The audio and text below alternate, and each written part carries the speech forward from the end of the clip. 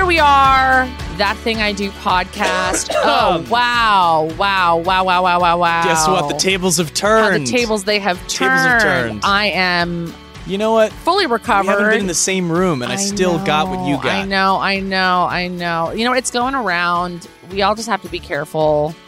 We got to wear masks. Yeah, thank God it's not the COVID guys who've been No. tested, but I just got back stateside. We'll do this very quickly. I ran myself ragged in France, but I'm back, and I had a good time, so my body caught up with me. I'm a little sick, but I'm a little better now. But I'm feeling extra good because SD managed to get another cool person this week.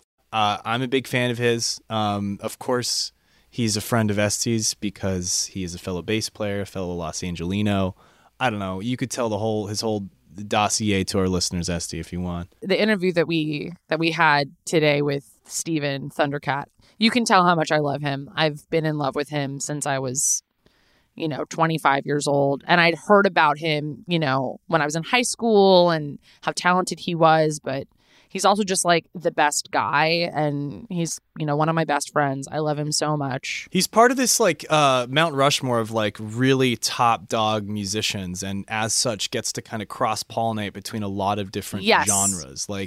He can call upon Michael McDonald's and Kenny Loggins and do a song with them, but then also play with, and be really involved in, he was a huge part of To Pimp a Butterfly, which is a, prodigious hip hop album from 2015 for which he won a Grammy for These Walls, if you're a Kendrick Lamar fan. He also just recently won the Grammy for this past year in 2020 for his album It Is What It Is for Best Progressive R&B Album. Pretty incredible musician. Yes. I don't really know what else to say. Pretty cool dude. I was psyched that we got to talk to him. I didn't get to ask him about his boy band. Was it a boy band? Should I say that? Am I allowed to say it's a boy band? I felt like if I asked, he would have thought I was uncool. No, it wasn't a boy band. It was like a early 2000s rock band that he was in with his friends. Okay. But the cover art does... Look, if you're young and you're good looking and you're in a band, it's just that if you're boys, it's what happens, I guess. So that's unfair. Forgive my... How uncouth of you, Darren. That was How very uncouth. No, he was in a rock band with his friends called No Curfew. And at the same time that I was in a band with my sister called the Valley Girls. So there's so many idiosyncratic things that, Steven and I have kind of gone through in our lives. We're very, very similar. I obviously love him and care for him very, very, very much. So I'm so glad we got him on the pod. Let's get into it. Yeah, I think he's one of the great musicians out there, artists. We talk about anime, Japanese culture, music, drawing. Let's get into it with... That Thing I Do. Thundercat. Steven Thundercat Bruner, a.k.a. just known as Thundercat. Also known as... Also known as just Thundercat. Everybody, welcome Thundercat. What's up, man? Welcome. Yeah, also known as Make a Decision, Steven. Yeah, also, why are we saving it? Is it Thundercat? Who's on the poster behind you, man? Who is that? What do we got? That's Este. That's Este. I figured that was the anime version of Este. I was just wondering where I was. That's all. I was wondering because I know we go back.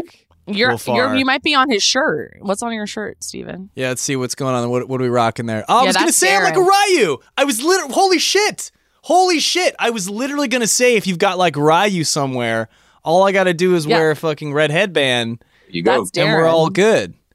Man, that's Ryu. the one thing. I don't want to blow up Steven's spot, but one of my favorite things about hanging out with Steven is we just watch cartoons and anime, and he has a plethora of toys, literally like a museum, museum worthy amount of, Dragon Ball Z, Pokemon. What are some of your other favorites, Steven? Oh my gosh, it's just I know you're an encyclopedia when it comes to anime. Well, we got a lot to talk about because I've done a lot in anime. I've had a lot of really fun, cool shit, and I just did a show that Flying Lotus did the score for, and I know you guys do a lot together. Yasuke. I did this anime Yasuke for Netflix. What did you do on that? What did you do on Yasuke? I was the voice of Haruto. He was like the sort of mech robot guy that was part of the team. But LaShawn Thomas is a really good friend of mine. Oh, okay. We became pals years ago because I reached out to him after I think he was one of the artistic directors on Korra. Nice. And so I hit him up because I was like, yo, you're really amazing. I heard you live in LA, and we just became fast friends years ago. And ever since then, he's always kind of, included me on fun things. And I've literally watched him from the beginning of this thing to coming out. I was with him in Tokyo maybe like 2 years ago. Nice. But I've had a long history with watching that thing get made. So by the time he told me that you guys were working on it, I was like, sick, fuck yeah, I get like a mini Sideways collab with fucking Flying Lotus and Thundercat. This is sick.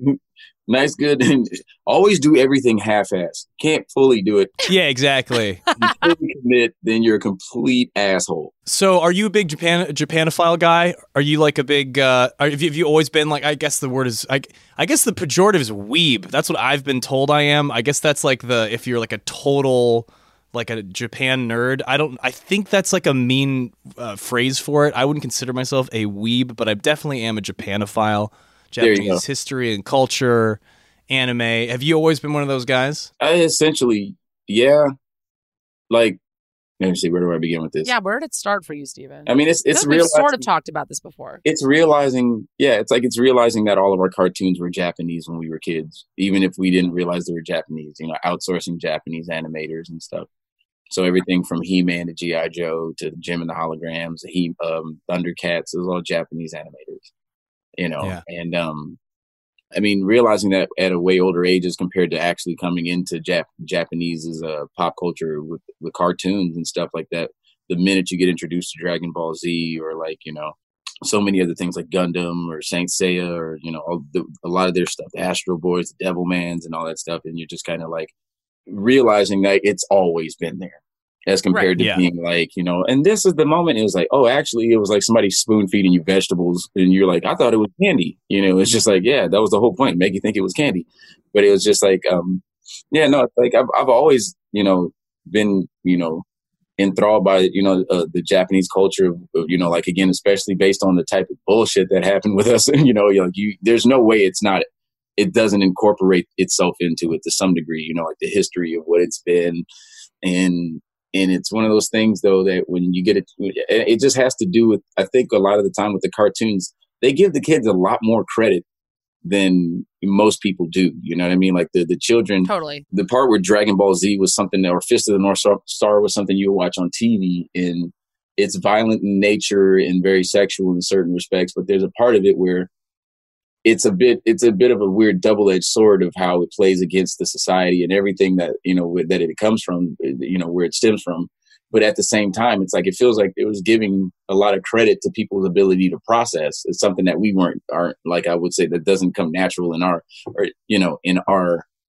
I guess I'll call it Western, ways of processing stuff, like separating this and, it's just it's a weird dynamic. So it's like, I don't know, like, Dragon Ball Z was definitely the introduction to realizing Japanese, anime and, that part of the pop culture and how big, and it almost feels like even the way that they produce the stuff, it just is like they make it really good for themselves. And by way of them making it good for themselves, it translates around the world, I think that's why it's a deal, There's sort of a crossover between a lot of the artisanship of specifically anime that hit, if you grew up in the 90s, in a way that, I don't know, like, I feel like our generation specifically has, if you're keen on anime, I don't know about you, man, but for me, I always liked anime, but it wasn't until, like, there was a hip-hop crossover that I started going, like, oh, okay, cool, because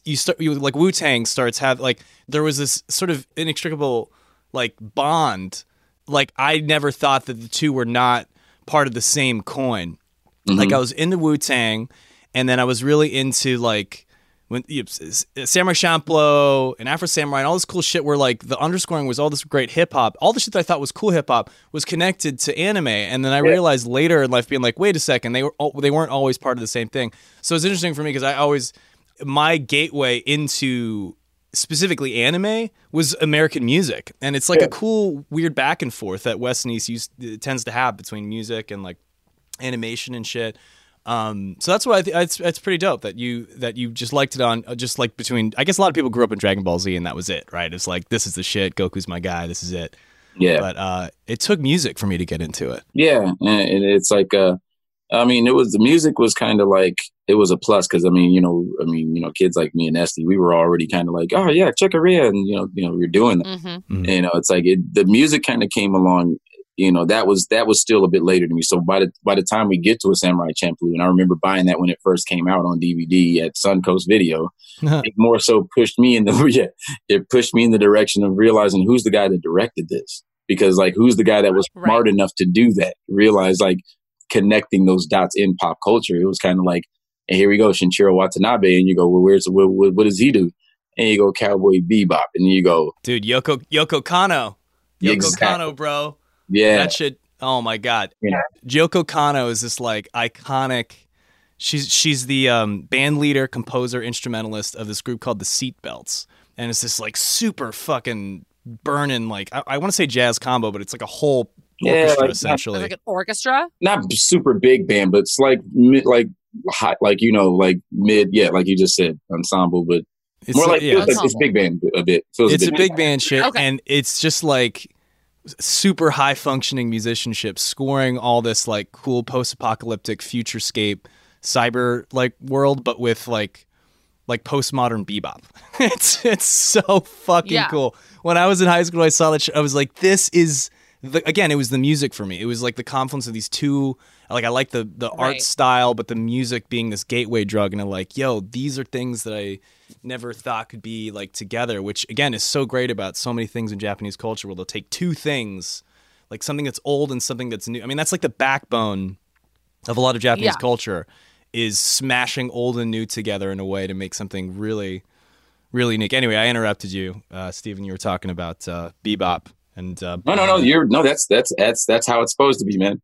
This is what happens when you start talking to anime nerds. We get, get a boner, and then it's kind of like, I knew this was going to happen. I knew it.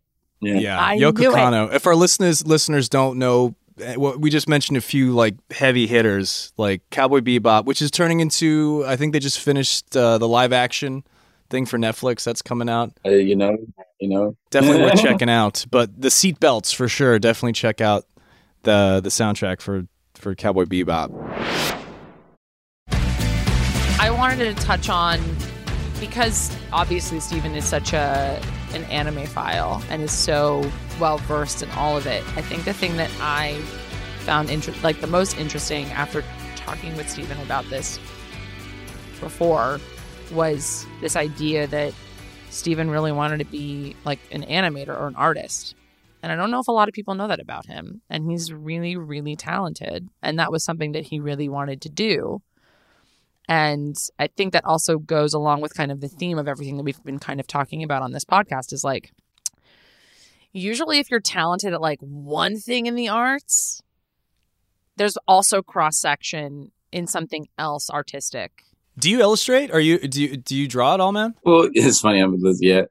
He's gonna be reluctant to talk about it, but I think I have a strong feeling. I think you know what the fuck is up, because it's either a hard no or nothing. Like if you're gonna even like say kinda, that means yes, because I can't fucking draw. If you ask me if I draw, I go absolutely I can't not. draw. And my mom's an artist. So I can tell. Like my mom is a painter. Like my mom was an art teacher, and I can draw like a toothpick with grapes, like a stick figure. Like that's what my shit looks like. Like that's SDB thinking she's Picasso. Like there's not like a fine art bone in my body, even though my mother is like an amazing painter. And like, so that was always like, I was like, oh, I can't do that. Like I'm not as good as my mom, even though I always had an appreciation for art. It wasn't like I could ever do it, and I knew that I wasn't good at it, and still to this day I'm not good at it. But I think as a kid, like I think that it's kind of like either someone comes along and is like, oh wait, you're really good at that, you should keep doing that. And I think art is a really good, like when you're like in preschool and you're like drawing shit, like you can see like which kids kind of have it. This person can vision stuff. Yes, I can. Like, and I was not. I think I don't know what people in my preschool thought, but I thought that I was talented for like making sure that the sun was yellow. Like that to me was a start. Win. That was a big win for me. So what was first? Yo, Steven, did you start with drawing or did you start with music, man? I think honestly, I don't remember a time I wasn't drawing when I was younger. At the same time that I learned how to, pick up an instrument and stuff like that. And my mom still has all my earlier drawings from this, like when I was a baby and I couldn't really, she, really, yeah, it's weird. I mean, it's not weird, but it's just like, it's like, Wait, I want to see that. Yeah, she wrote my like name and age on it. It's just like a weird, affinity for it a bit. And it's kind of like, it's one of those things. It's kind of like, I feel like drawing for me is like that thing where you have that friend that you don't know that they smoke cigarettes. And it's like, you can't, you say you're going to leave their house for a second. And then, you come back because you forgot your keys and then the whole house is and they're like like this, and it's just it's like it always was a bit emotional for me. So there's a part of it where it's like the place that it's connected to is not exactly something that I would tell somebody out front, but it's like a lot of the time it's like I wanted to. When I was younger, I wanted to go to Fairfax because I know that's where a lot of like all the art kids went. Yeah, all the art kids went. And I was like, I want to go draw. Like fucking Dragon Ball Z is fucking awesome. And then, and it's like music again. It was one of those things where music I think was definitely took precedent because it was just like I feel like even though I had outlets for it, like I went to 32nd Street USC Middle School when it was a magnet school when magnets existed, and it was like I was one of those kids that was like fail at everything else, but it was art. It would just be like, where are we supposed to put this person? Because this is like I would get double the assignments because the teacher would be annoyed with how quickly it would happen or something like that. Wow. With drawing, with art, with like visual art. With art. Yeah, specifically with art. That's crazy. Wow. And but it was one of those things where it just kind of like it's a bit more emotional for me, and it's like it takes kind of like a lot of coercing and do something, but every now Why do you think that is? Why do you think it's more of an emotional thing than music? Because a lot of people would argue it's the opposite. No, I think Steven's right. I think it is more emotional. Yeah. I think, and correct me if I'm wrong, Steven, but I always talk about how like when you perform something or you perform a song or whatever, it's like a moment in time and it happens and then it's done. Yeah. And then you can like do it again if you want the next day, and like it's this thing. And unless you're like recording it like on a record, like you can do it as many times as you want and you make the record and you make the song. But like if you're performing live, it happens. It was a moment in time. Yeah. You might have fucked up, but whatever. Exactly. You have the performance. But with art, it's like, this is the thing. Yeah. This is my drawing. This is a definitive piece of a thing. And no one's really going to, I don't think that people are going to ask you to like recreate that. It's its own thing. Yeah. Yeah. Every time. Yeah. So like, I can understand how it's more emotional to do that because, again, it's like, it's not like it's just a snapshot. It's like, no, this is like the thing that I'm going to hang in this house, or it's going to be in an attic. Yeah. Or, it has like, it's a tangible thing. It's like a thing that you can touch and feel. It's not just this like, I guess you could argue that like a CD or a record is like a tangible thing, but it's not the same. Yeah. It's a different part of the brain, I think. And a lot of the time, like some of the things that I do remember when it came to drawing, it would be like, I think one real intense memory I have of it was like, my cat got hit by a car when I was a kid. And I found my cat on the way to school, back in the middle of the street, dead. No. Well, I've seen this Pixar movie. That's like the first 5 minutes of the next Pixar movie. Yeah, where they set up. And oh man. But then my mom, it's like I couldn't sleep, and so what would happen is I would kind of like wait till everybody went to sleep, and I would just kind of sit up and draw and listen to Jaco Pastorius. And my mom would wake up and be like, "Why are you still awake? Go to bed." And I'd be like, "Okay." And I'd act like I was going to go to sleep, and then I'd just get back up and keep listening to Jaco, and I would be drawing. And then, a couple of days would pass or whatever, and my mom may see me sitting out drawing, and then she would kind of thumb through my stuff and be like, "What the heck is all of this?" And I'd be like, Leave me alone. Oh, Steven, I wish we were friends back then, because I had no one to sit and listen to Jocko with. Yeah, that's a beautiful thing. When I was a kid. That's really sweet. I gotta ask: were the drawings things that were kind of coming from, like a personal place, or were you kind of like mimicking like some of the anime maybe that was influencing you, or were you just kind of creating? What was your style at the time? I mean, it would be, you can't help but be influenced by like, the things that you see. Again, pop culture, it rules, so to speak.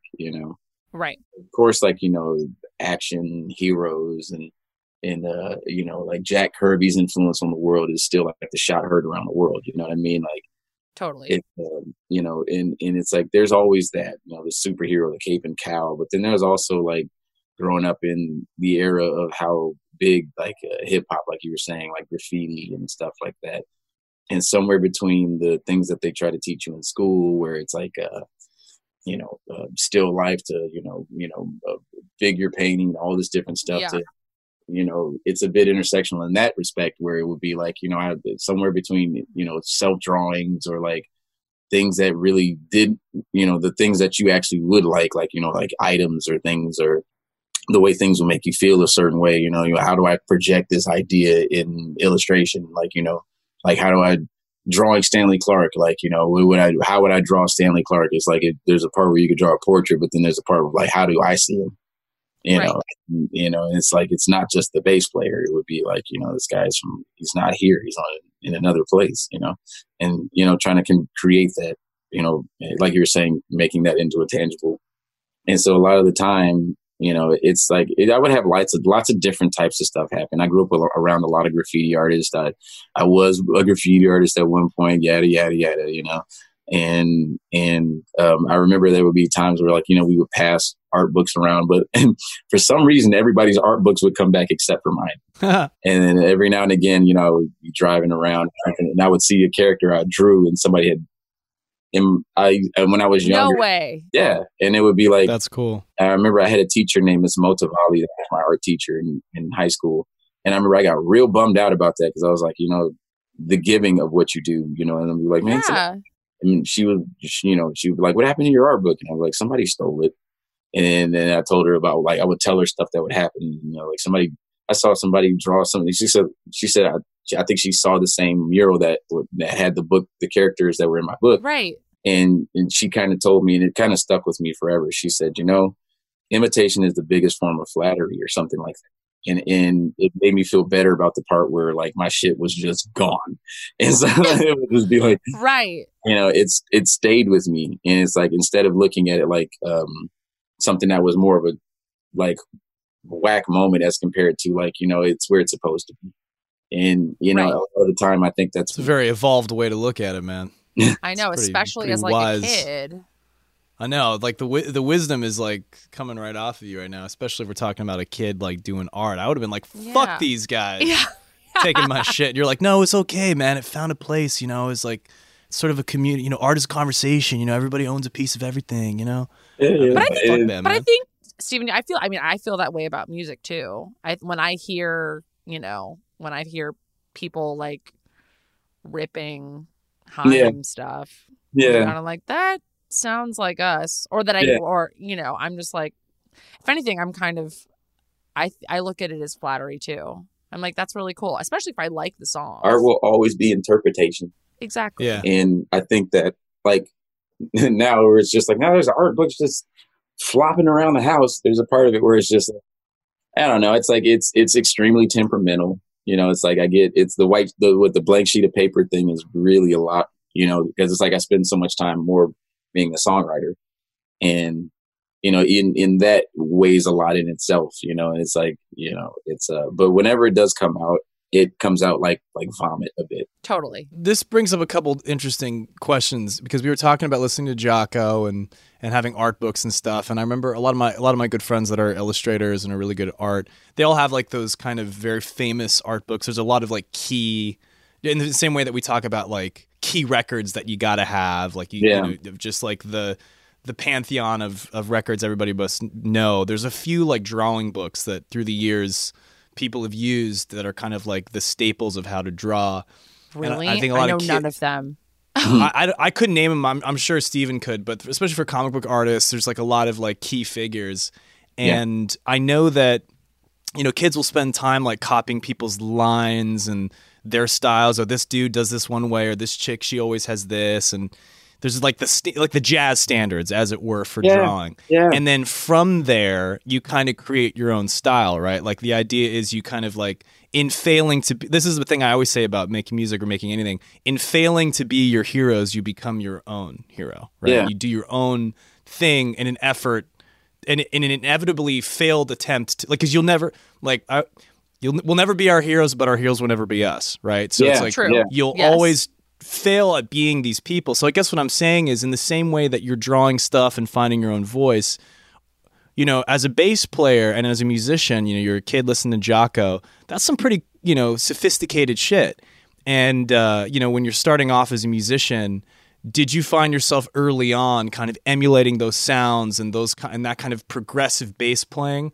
Or was it something that, I don't know, I guess I'm trying to, the parallel I'm trying to paint is a lot of the shit that you're talking about that influenced you really early. Were you kind of reaching for that, or did you want to do something that was a little different? I don't know. I guess, where did you find your own shit in between all of this? Again, like we were saying, like with the concept of the interpretation and how, you know, like learning in different respects, it kind of brings it can't be helped that you know, like almost like everybody has their own fingerprint, regardless if you how it comes about. It's the inevitable that it will still be your voice at some point, you know. And I remember when I was younger, people, you know, every now and again, you know, you have a friend or a person that listens to music or something that, and like you sound like Jaco, you know. At one point it was one of those things where it was, you know, but it develops its own voice based on literally the life and time of who I am, you know. But it's one of those things where, I don't know, again, like being forgiving of moments like that and knowing that growth is only like, you know, like it's like a school of fish. When you think about fish swimming and you're like, how do they know to swim in the same? It's just like, you know, that we have our versions of that, you know, the minute you put like $1 to something, it immediately separates it from whatever, you know what I mean? Like it's unnatural when you put this certain thing on it. But at the same time, there's things that genuinely come natural like that are not so much of a weird thing. And I think that with the drawing, if you're asking me as far as references to like different things, you're asking me things that influence me or like people that would bring that about for me. Yeah, I guess. I mean, there's a lot of influences coming at you, and I was wondering were they all like if they had any relationship to each other. Like you know, so if like as a bass player, there's a sophistication and a way that goes in your drawing, or if drawing suddenly goes into your music, you know, like being a kid listening to Jaco Pastorius is like not a normal thing. It's just not.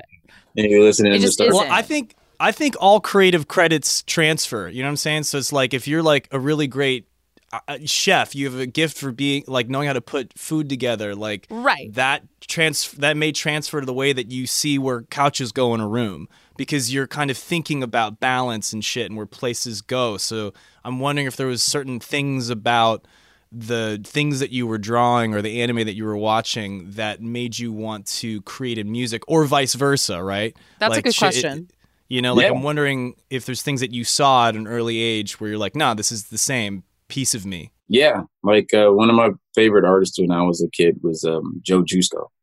And it's naturally because, you know, like I was saying, you grow up in the Marvel age.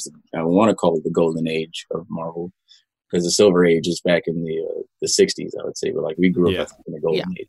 Totally. And you know, and you know, I would be sitting and listening to music, and I would be looking at Joe Jusko's drawing of the 1992 Marvel masterpieces, or Jim Lee. You know, Jim Lee, again, definitive artist. I'm looking up Jusko shit right now. I'm like, this guy. I know this guy. Rob Liefeld. And, you know, Tom. This dude's a legend. Yeah. Oh man, these are super. You know, these are super famous. Yeah. Mike Turner, and you know, there's a few, to name a few. And as of course, you're an artist, man. You're a visual artist. You can't laugh. I'll be like, I don't draw. Like, of course you do. You know all these motherfuckers' names. Like, Jesus Christ. This is Bill Sinkle. I told you he's an encyclopedia. Wait, I don't want him to get off the path. You were saying that you were listening to music. You were looking at Jusko shit, and you were listening to music and that was going somewhere? No, I would just go between playing and drawing and listening and tripping off of the textures of the stuff. And, I mean, like, how do you create a character? It's like it was completely intersectional, and I think that somehow at some point it's like it's where the music would take off more, it would become more of a voice through mainstream. I was healthy enough a couple days ago to go see Steven at the Hollywood Bowl, and he crushed. How was that, man? It was when was that?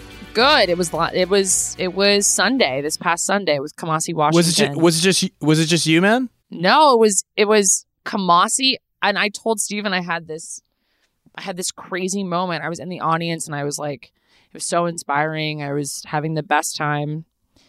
And then Kamasi said, like, and we have Khalil Cummings on percussion. Yeah. And I was like, wait a minute. What? I was like, I know Khalil Cummings. Yeah. I was like, I went to middle school with him. We were like really good friends, and I hadn't seen him since literally since the year 2000. Is this some more LA shit? Is this, dude, more every time LA we shit. do this. It's like more LA shit. Wait, hold on a sec. Steve, are you from LA too? Yes, sir. Yes. God damn it. I know. Damn it. Yeah, Steven is an LA legend. That's why, that's again, why we connect. I can't stand it. On so many levels. Even though I'm a Valley kid. Yeah, I'm from Compton. And Steven's from Compton. But the LA area thing, like the LA musician thing, is a real fucking wow. I grew up hearing about Steven. Just because I went to an arts high school, and a lot of the jazz kids at my school saw Steven at like competitions and stuff, and were like, this fucking sick bass player named Steve Bruner fucking crushed. That sounds like all my friends in high school. Yeah, literally, like, they were just like, oh, dude, this guy, like, literally, Sunday. It was like, and as like a 17-year-old, I feel like I saw videos of Steven playing at like Catalina's and like the Baked Potato. Does that make sense? Like in high school? Yeah. You were playing Baked Potato when you were in high school? Oh yeah. Oh, fuck you. That's so cool. I remember seeing videos of that as like, Steve and I are the same age. I remember seeing that at 17 and being like, maybe I should just hang up this fucking bass now. No. Like, maybe it's time. Like, it was a marvel to witness. And so I saw Steven play again. I was awestruck. I saw him play at the Bowl this past weekend, and I had the best fucking time. And it was super inspiring. Everyone in the audience was having the best time. It was also just really nice to be outdoors and seeing music again. I'm glad to know the Bowl's doing shows, man. There was like the one venue that when the pandemic happened, I was like, it's outside and it's massive. Can't you just like let a quarter of the people in and still be? Well, I guess the operations are expensive. You got to have it be full. Yeah, that's the problem. It's complicated. Yeah. But yeah, and I'm looking forward to seeing Steven play. Steven's doing a solo show. Wait, can I talk about that, Steven? Is it out in the open? Steven's doing a show at the Shrine in November, and I will be I'll be there with bells on, man. I love a good Thundercat show. I'm very excited. I'm just glad that you're playing again. That's amazing. I mean, how has this pandemic been for you, man? I mean, I think for a lot of musicians, myself included, SD2, it's been really nice to just kind of, fuck around with your shit at home and kind of, get some of the ideas out that you've been mucking around with for a while. I don't know if it maybe, I mean, obviously there's plenty to be that was shitty, but was it a good time for you creatively, or was it a nightmare? How was it? Well, to be honest, it's like I don't know. I mean, I feel like there's a part of it where, creative energy doesn't really stop. It just, it happens how it happens. And in this specific, thing for me, it, especially based on how the album was like a lot, to say the least, emotionally. Congratulations, by the way. Thank you. Big congratulations. 2020's Progressive. What category was it? progressive R&B. Fuck yeah, man. Love the record. So well deserved. Big fan of the first track. When I got the record, the first track I listened to was a song called I Love Lewis Cole, because I love Lewis Cole. This guy is a fucking freako musician. I follow like all of the like crazy insano musicians of the internet. Always been a big fan of his, and it's just a song that sounds like if you love Lewis Cole, that's what it would sound like. That's what it sounded like. And he got a 100%. Fucking Grammy for it. So congrats, it's man. So it's good. Well deserved. Steven, true or false? When I got the record, did I not say this is the best record of the year? You did. To you. Yeah. It's the best record of the year. Thank you, Steve. I love you. It's so good. It's so good. I love it so much. But you were done. So were you working on it? No, you were releasing it through the pandemic, right? Yes. We both released records in the middle of the pandemic. Jesus. Never again. Imagine the like those scenes in like the Looney Tunes where it's like, Yosemite Sam is like somebody just blows a cannonball through his boat and he's just like, well, it was like releasing a whole album in to sit on the couch. And it was just like, it's been fun, guys. And it was just like, it was like silence. The silence was deafening. I was like, okay. And I was just like, all right, well. Literally, that's what it felt like. And then so you didn't get to tour it either. You were supposed to, I imagine, go on the road, right? I was like, when I say I was maybe a week into touring. Yep, and me too. The last show was so like emotionally bombed. Everybody in the audience just looked like they had just like a grenade had went off by their, and like Guap Dad would come out and try to hype everybody up, and everybody was like sad, dancing. Everybody was like, and then like everything, it was like, I got on stage and I was like, guys, well, this is the last show. And it was just like silence. Literally. I was like, it was like guys. that. And then at our last show, it was like people looking around like everyone was a serial killer. Yeah, it was like, this is it. And we felt it too. We were like, this is our like shit's going to be like going into lockdown. Like we're out. Like we have to go home. It was really weird and freaky and eerie playing shows that first week of March because no one knew what was kind of happening. Yeah, so I would, And then and I think Steven, like since both of us released our records, both of us were like, all right, we're going on tour. We're doing it. It was like, Steven was like, you're not. I'm going to Japan. And then literally it would be like, nope, actually, failure. That's not the case. Nope, not doing it. Nope, can't happen. We're like, come on, we can't tour any of 2020. Like, nope. You remember when Superman shot Zod into the sun? That's how the album coming out. It's just like. That was so fucking specific. Yep. Just threw it like a fucking literally like batting a fly away. Just be gone. Nope. Literally. Hard nope. It was like I feel like I emotionally watched the album like Zod. It just no. Yeah, stuck in that little mirror of that eternity. was the album. The album never was again in the mirror. Except it went out, it smashed open and won a goddamn Grammy. So hey, yes. It wasn't for naught, man. Listen, I'm so glad that our records came out. I'm glad that I'm so proud of Women in Music Part 3. We're both proud of them. I think it's just... I said the album was beautiful. Thank you, Steven. That means a lot coming from you. But I think it's more about just the fact that, like, I love making records, but I love touring more than anything. And so, and like playing live, I love writing songs and recording. I'm my own worst enemy when it comes to recording because I'm never satisfied with the way that I sound. So that's a little trying for me. But the second that I have like the record is done and I get to like play it in front of people, like that's when I'm truly happy. And I think Steven feels the same way. I feel like we talk about it all the time. It's like playing in front of people and like the energy that you experience and you feed off of playing live is like nothing else. It's like that's what you do. That's what we do. That's what the whole point of what we do is, it's like exactly, that's where we express ourselves. It's it's important. It's like, it's in an interesting way. It's kind of like the perfect, it's almost like perfect to like, it's the part where it's like it being taken away in the manner that it has. It's kind of like, I feel like that's as it should be. It's one of those things where it's like, it forces the thing of like, the whole thing where the way you think you're supposed to, or the way it was the perfect like example of how it's everything and nothing at once when it just got taken away like that. You know, it's just kind of like all of this work, all of this life's work, and you know, it's like like nothing to kind of. It means everything, but it means nothing. It felt like, I mean, and also like releasing it, I think was also like, and it's out. Yeah. And it's out. Where like normally I would call Steven and be like, your record's out.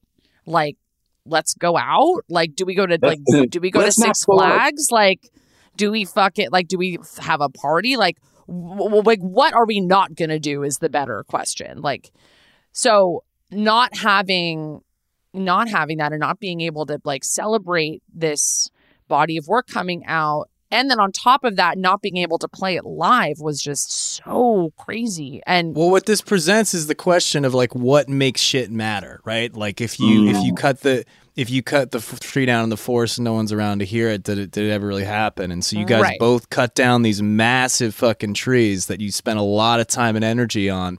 Albums are a pain in the fucking dick to make.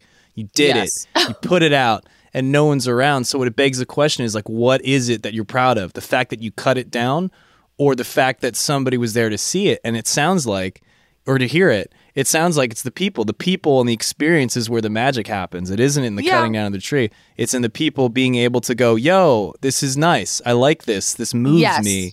And that's where the magic's born. But don't get me wrong. It's nice.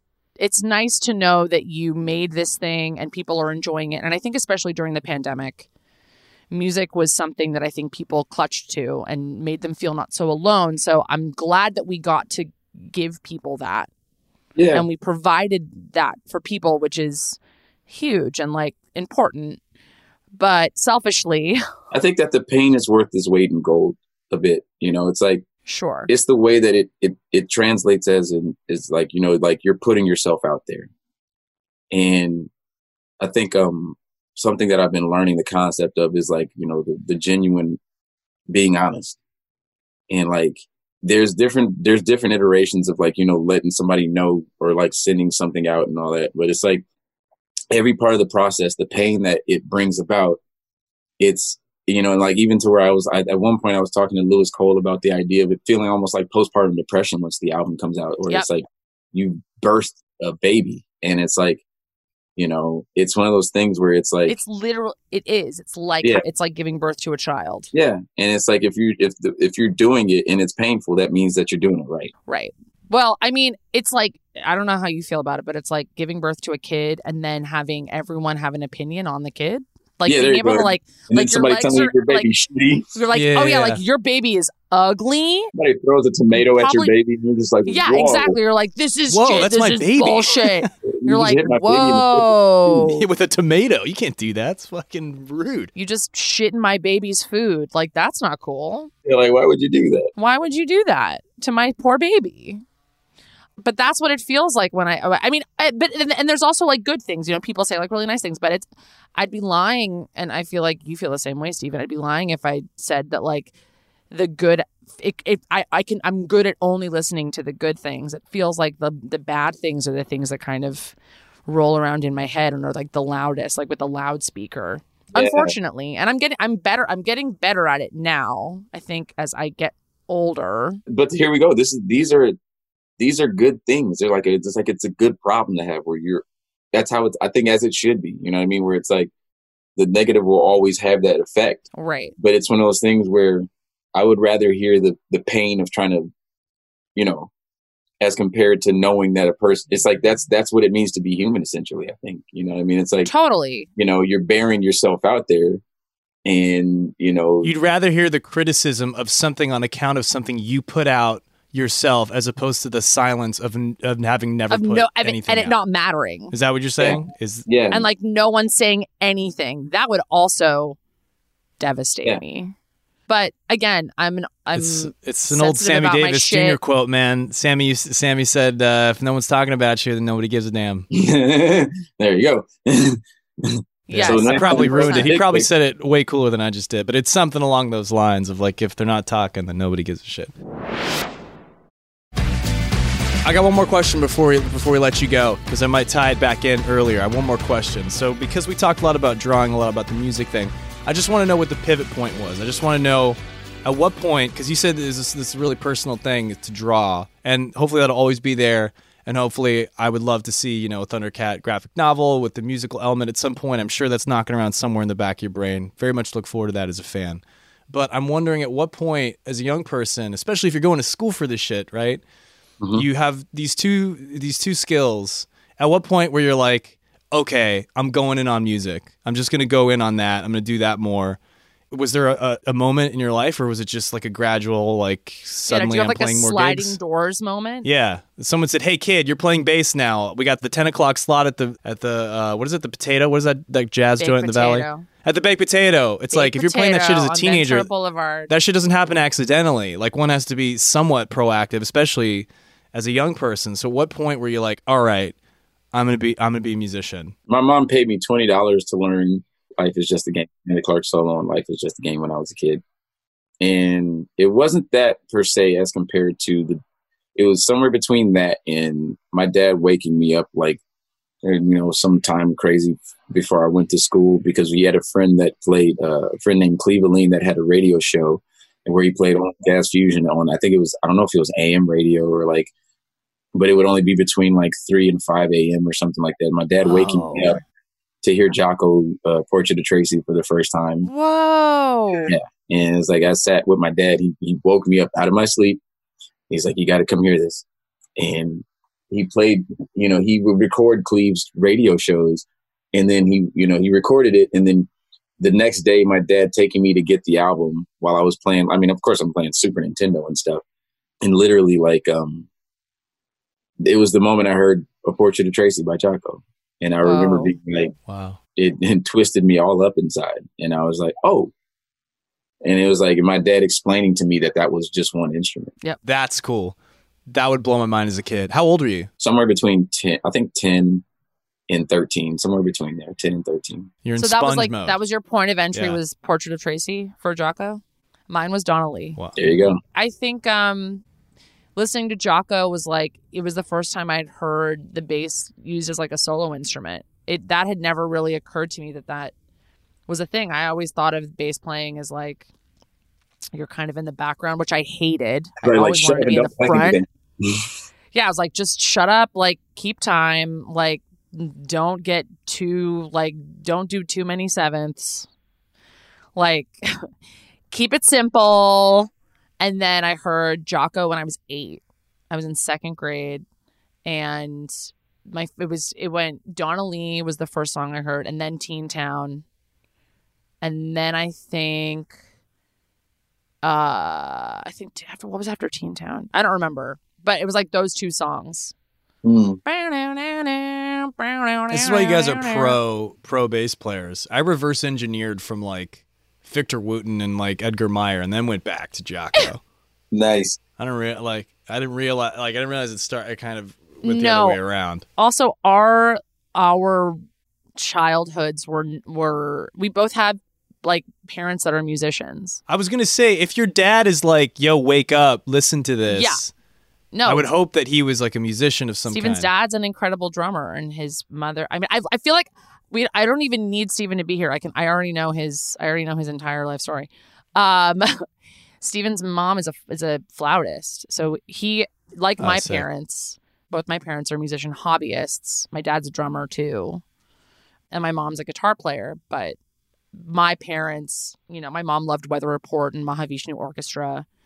So I was kind of exposed to fusion jazz at a really, really young age. And so exposed. Yeah. I was like, I don't know what this is, but I like it. I just see like a musician like with a jacket somewhere in New York City, be like, hey kid, you want to see some? You want to see some of this Jocko? You want to see this jazz shit? I'm cool. Yeah. You want to see a couple? You want to see a couple jazz licks? Yeah, that's pretty much how it happened for both of us, right, Steven? Yeah. That's amazing. Like, good on your dad too for being like, yo, here, 10-year-old, 13-year-old Steven, wake your ass up. Here's something really cool. Get behind this. It's amazing how influential those moments can be, man. Because I can think of a lot of people that would be like, Dad, what the fuck are you talking about? I'm a prepubescent teen. I'm trying to sleep. I I don't care about fucking like. No, he knew what he knew. Girls only like Jinko jeans. Nobody wants to listen to Jocko. Buy me some Jinko jeans. Yeah, get out here, Take me to PacSun. Take me to Val Surf. What the hell, Dad? Like, all I wanted were a pair of DVSs. Oh my gosh, that's all I wanted. DVSs or ESs. Were the cool ones too. DC shoes. Yep. Yeah. Okay, I'm not going to take up too much more of your time, and I have to go to rehearsal. But Steven, thank you for being on our podcast. Thanks, I man. love you so much. Great I'll to see chat you later with you, tonight. Man. Seriously. Bye, Tom. I'm going to be seeing him at the Shrine, man, in November, right? Yep. Is this the kind of the tour for the record for Yes. This is the we meant to do that tour. Yeah. Right. I mean, it is an appropriate album title. It is what it fucking is. Like, it could not have been more of an appropriate title. It just is what it is, man. When I tell you it just trolls me now. It's kind of like you like, don't say it. It's just like I know. Yeah. It's like, I'm sorry. It's just Steven, you say it is what it is like 20 times every time we talk. Yeah. That's like, that is your, and I say it too. So it is what it is. It is what it is. You know what, man? That was an expression before any of us were born. You're allowed to say it. Nobody fucking owns that. If anybody gives you shit for saying that, it's like, I have a Grammy for it. Fucking. Yeah. Who cares? Like, sit down, you know? Yeah. It's all good. Yo, Steven, you're immensely talented, man. I appreciate your time and your talent and everything that you've inspired me with, and appreciate you being on our show, dude. You're the best. I love you so much. I love you. I'll see you later. I'll see you later tonight. Bye. Peace. Bye.